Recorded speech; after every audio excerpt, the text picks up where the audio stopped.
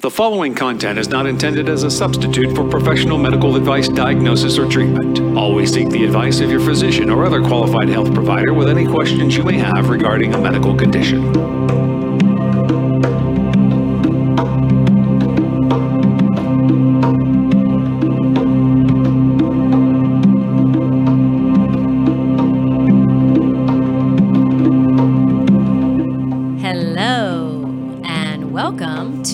Always Another Way podcast. My name is Marina Sprocki-Spriggs, and I'm your host. I have a master's in professional counseling, and I am the IPPY award-winning author of Stop Looking for a Husband, Find the Love of Your Life, and Nasty Divorce, A Kid's Eye View. I write positive divorce advice for the HuffPost, and I'm trained in clinical hypnosis. And this podcast speaks to out-of-the-box thinkers, and it's for those who hear the call of hope in always another way. And if you're very rigid and set in your beliefs, this is probably not your cup of tea. However, you should note, tastes can and do change. And I want to thank everybody who listens to Always Another Way podcast, whether you see us on Facebook Live, YouTube, SoundCloud, or listening on any one of the podcast apps. And just a reminder, wherever you are, if you subscribe and rate Always Another Way, then we begin to move up. More people can hear all these wonderful and life-changing guests that I'm having on the show. And Ozone Clinics in Dallas, Texas is our February sponsor. And I've been talking a lot about what ozone therapy has personally done for me, from kicking some sickness to the curb to exponentially increasing my energy. And ozone therapy is one of the most effective methods of whole body detoxification. Ozone therapy is used by doctors and sports teams across the globe to treat illness and injury. It's used to treat a variety of chronic diseases, including cardiovascular disease, diabetes, Lyme disease, chronic hepatitis, AIDS, herpes, chronic fatigue syndrome, and many more. You can supercharge your immune system and get back to feeling like your young self again with a session in one of their ozone saunas. They also offer insufflation packages, which are things that can also go in your ears. And I have personally done that to kick a cold to the curb in 2 sessions. So ohzoneclinics.com, and that is located in Dallas, Texas. And today we are going to be talking about the rhythmic language of health and disease and sound therapy with Dr. Mark Ryder. And Dr. Mark Ryder was a professor of sound therapy for 15 years, and he's been in private practice in Southlake, Colleyville, and Grapevine for over 25 years. He specializes in grief and trauma, individual and couples counseling, ADHD assessment, neurofeedback, biofeedback, medication, amino acid management, music therapy, and revisioning, which is peer-reviewed and is good for so many amazing things. So welcome to the show, Dr. Ryder. Thank you. Hi. So we're going to talk about a bunch of things, but you have written a book, and this was a while ago, called The Rhythmic Language of Health and Disease. Mm-hmm. And so tell us a little bit about that and about your sound therapy research. Well, the Rhythmic Language of Health and Disease was the culmination of a project in which we were trying to show connections between the mind and the body, or between the brain and the body. And it was back in a time, back in the early 90s, when we were trying to find the mechanisms responsible for mind-body connection and how the mind can influence the body and so forth. So our study we used EEG to look at a lot of people who had immunological disorders like cancer and autoimmune disease, fibromyalgia, and found certain signatures that actually were sort of musical in a way. And when we looked at the EEG, basically we found that people who have illnesses, kind of chronic illnesses, get stuck in certain brainwave patterns, or just brainwave themselves, like alpha, getting stuck in alpha or getting stuck in theta. And so we were looking, we basically found that people who do experiences which shift the brain, shift the EEG, and will cause more health in the body because we can get people unstuck from these kind of unhealthy brainwave patterns. So that's kind of it in a synopsis then. I love that. So the brain is movable. You can The brain do. is a symphony, and we need to kind of mind all the different parts of it. So. Yes, changing it up. So tell us, when people talk about like sound therapy, sound healing, music therapy, what does that all kind of entail and the differences of those? Yeah. Well, sound therapy is very interesting because it is more of a passive experience to sound, and we can talk about some of the things that people do, but like singing bowls and tuning forks and some of those things. There's more of a passive element, like receiving a massage, whereas psychotherapy would be something, or music therapy, like when you're doing a drum circle or an improvisational singing group. There's more participatory elements to it. Very nice. And that brings up different brain dynamics. So Okay, so what kind of dynamics do you think, or what is kind of the research show for some of those things? And you can talk about either one or both of them. Well, I'll start with the topic I know the least, which is sound therapy. But I've got several friends who've written books on sound therapy. Don Campbell wrote the Mozart Effect a long time ago, and Jonathan Goldman wrote a book on sound therapy. And so they both came out of the music therapy tradition, but really were exploring the kind of types of vibrations and acoustics that different types of music has. But some of the research now is really interesting because it's showing that there's doing ultrasound experiments, for example, on microtubules, which are little proteins within the neuron.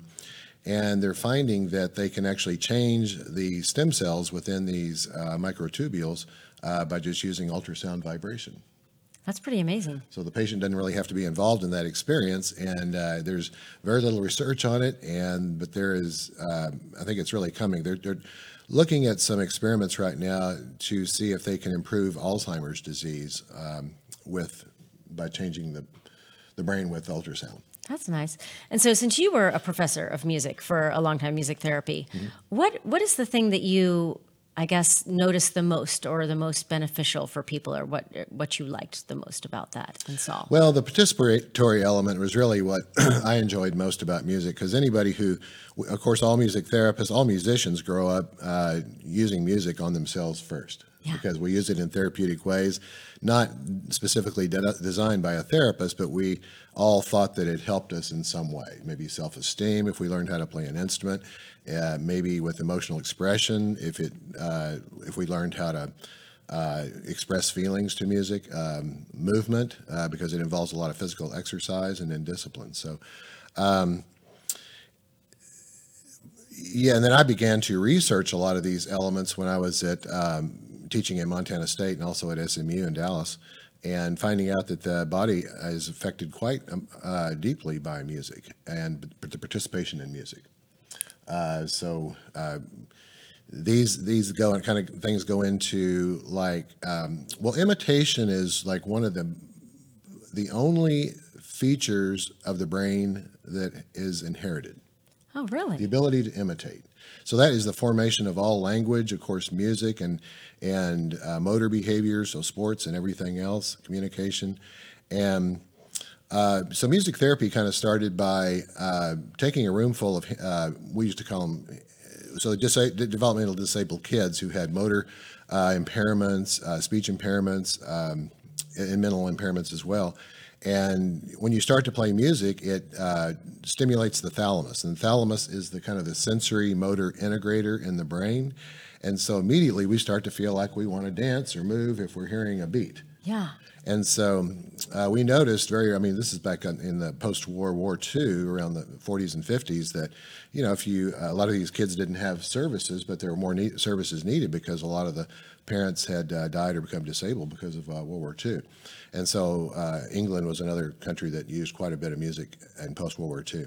So they began to find, interestingly, that when they would imitate some of the behaviors that these kids have, because they may not have full speech, but they would have echolalia, they would have motor perseverative behaviors, spinning and so forth. And if you match the music to those behaviors, that suddenly the kid would like tune in and they'd start to learn language, they'd start to learn behaviors. And so it was so cool to be able to create this communication response That's amazing. just by imitating them. Yeah, that's really, really cool. And then I did see, this is like a side note, there's a video going around somewhere of, and maybe it was Parkinson's people, but when they would sing, and it was like songs from like their youth that they knew, like Old MacDonald, the tremors slowed down and were able to sing just that sing-songy Old MacDonald, exactly like that, just live. That's super cool. Yeah, and even different types of music, like stimulative music does affect more beneficially Parkinson's and other motor disorders like cerebral palsy. Whereas maybe for anxiety reduction or sleep, we might use sedative music or a calming music for that. Very cool. And so, so tell me like a little bit more about like your experiences with it and what you've seen and done. And you just touched a little bit on that, but just, or just more research that, anything else kind of interesting that goes that way.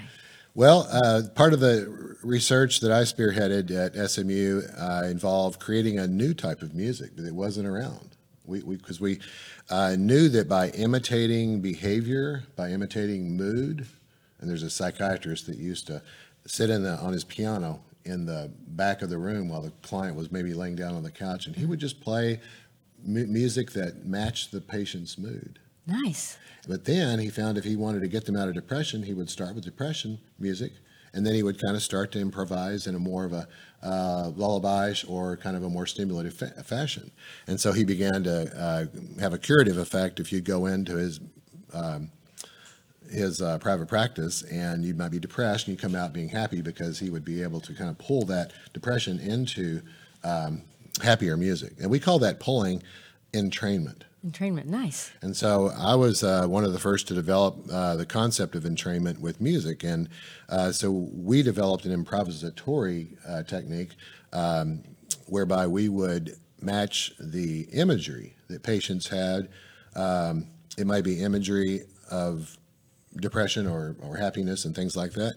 And we did a lot of studies on medicine with imagery, again, the mind-body imagery of what we call medical imagery, to help the mind heal the body of autoimmune disease, cancer, and a lot of other different illnesses, like a lot of pain disorders. So this music would start, and for a couple of minutes, it would match this pain music, or match the client's imagery of their pain. So it might be cacophonous, a little loud and grating. And then after a couple of minutes, the patient's ready to kind of, turn it off. And so then we start to shift our music. And then for about the next 8 minutes or so, the music shifts into a more calming, lullaby kind of music, which matches the images that the patient described of their immune system. Sometimes they're pretty vague. I don't have really any image of my immune system. Yeah, the doctor showed me these radiological images of my cancer, so I know what it looks like and all that, but I have no image of what my immune system is. So we educate them about the immune system.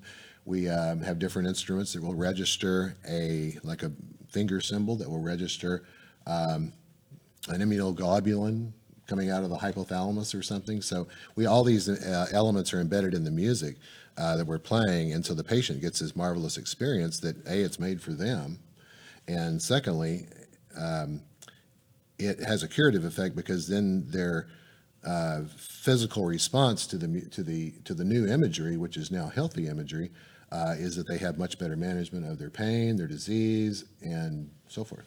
That's awesome. And so it does. So are the people, are their eyes closed while they're doing this, open, or? Well, we'll use several patients, in fact, to play the music instruments along maybe with one music therapist. And then the patient that's being focused on will be laying in the middle. And so we're kind of in a horseshoe around them. So that's nice. And then how long does it take? So if somebody were coming in and they have, something autoimmune, cancer, whatever, and are like, okay, I want to use this as something else to add to my healing. It can work really, really well in about 10 minutes. Nice. In fact, most of our improvisational pieces are about 10 minutes that we've recorded. Very, very I've got cool. a sampling of one on my website, drmarkreiter.com. Not the whole thing's not on there. It just kind of gives a little snippet of the beginning, a couple of in the middle, and at the end, kind of how the music progresses and changes. Nice. So. And then you mentioned something too about noise pollution, sound pollution. Well, if you're investigating sound, you have to be aware of sound pollution. So, and sound pollution is really becomes a factor when you're listening to something chronically maybe several hours a day, it's over 50 decibels.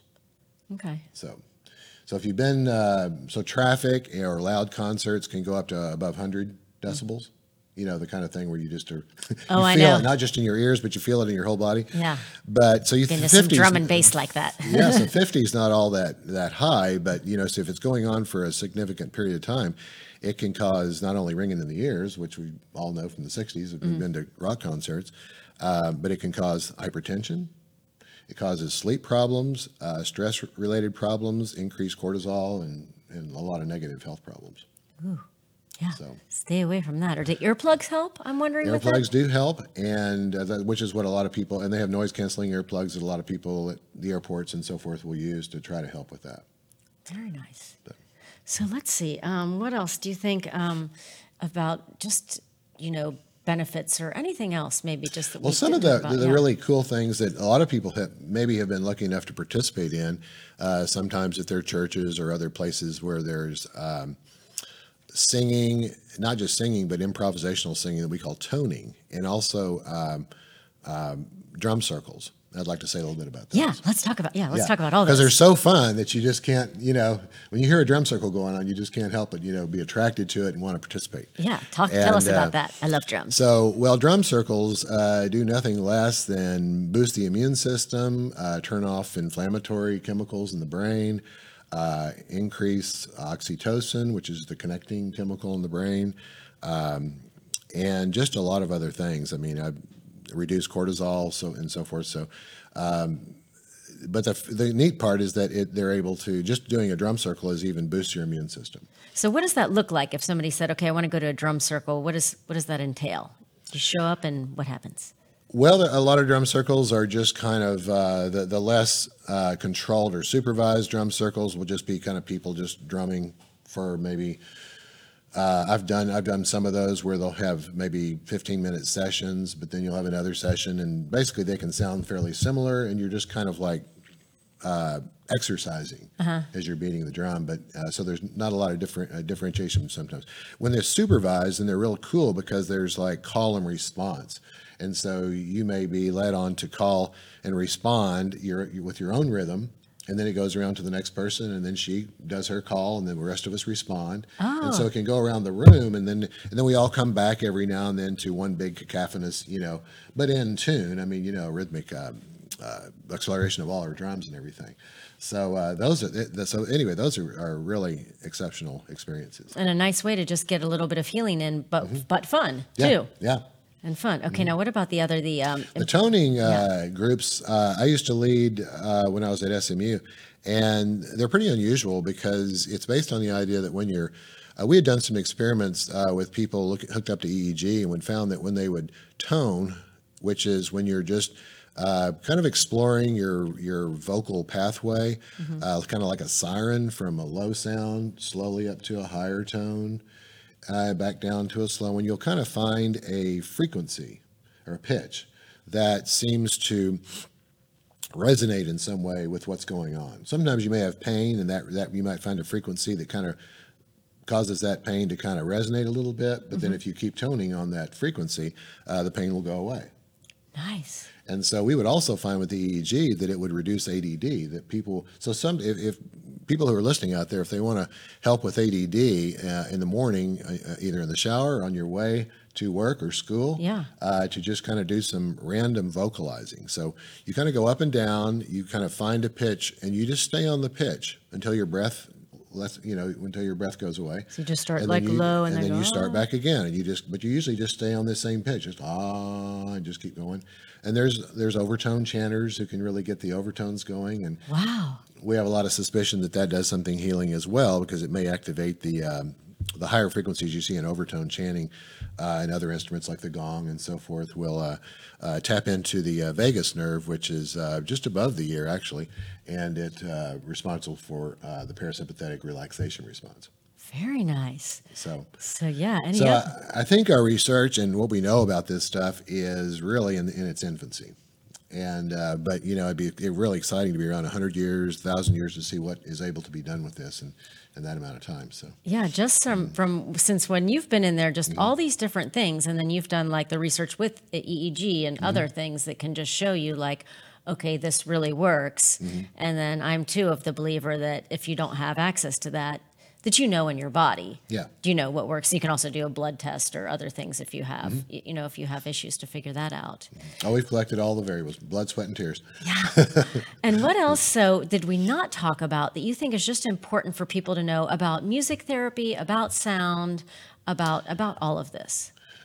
Well, learning an instrument is almost as critical as learning a foreign language. In fact, learning an instrument at an early age does help with learning a foreign language.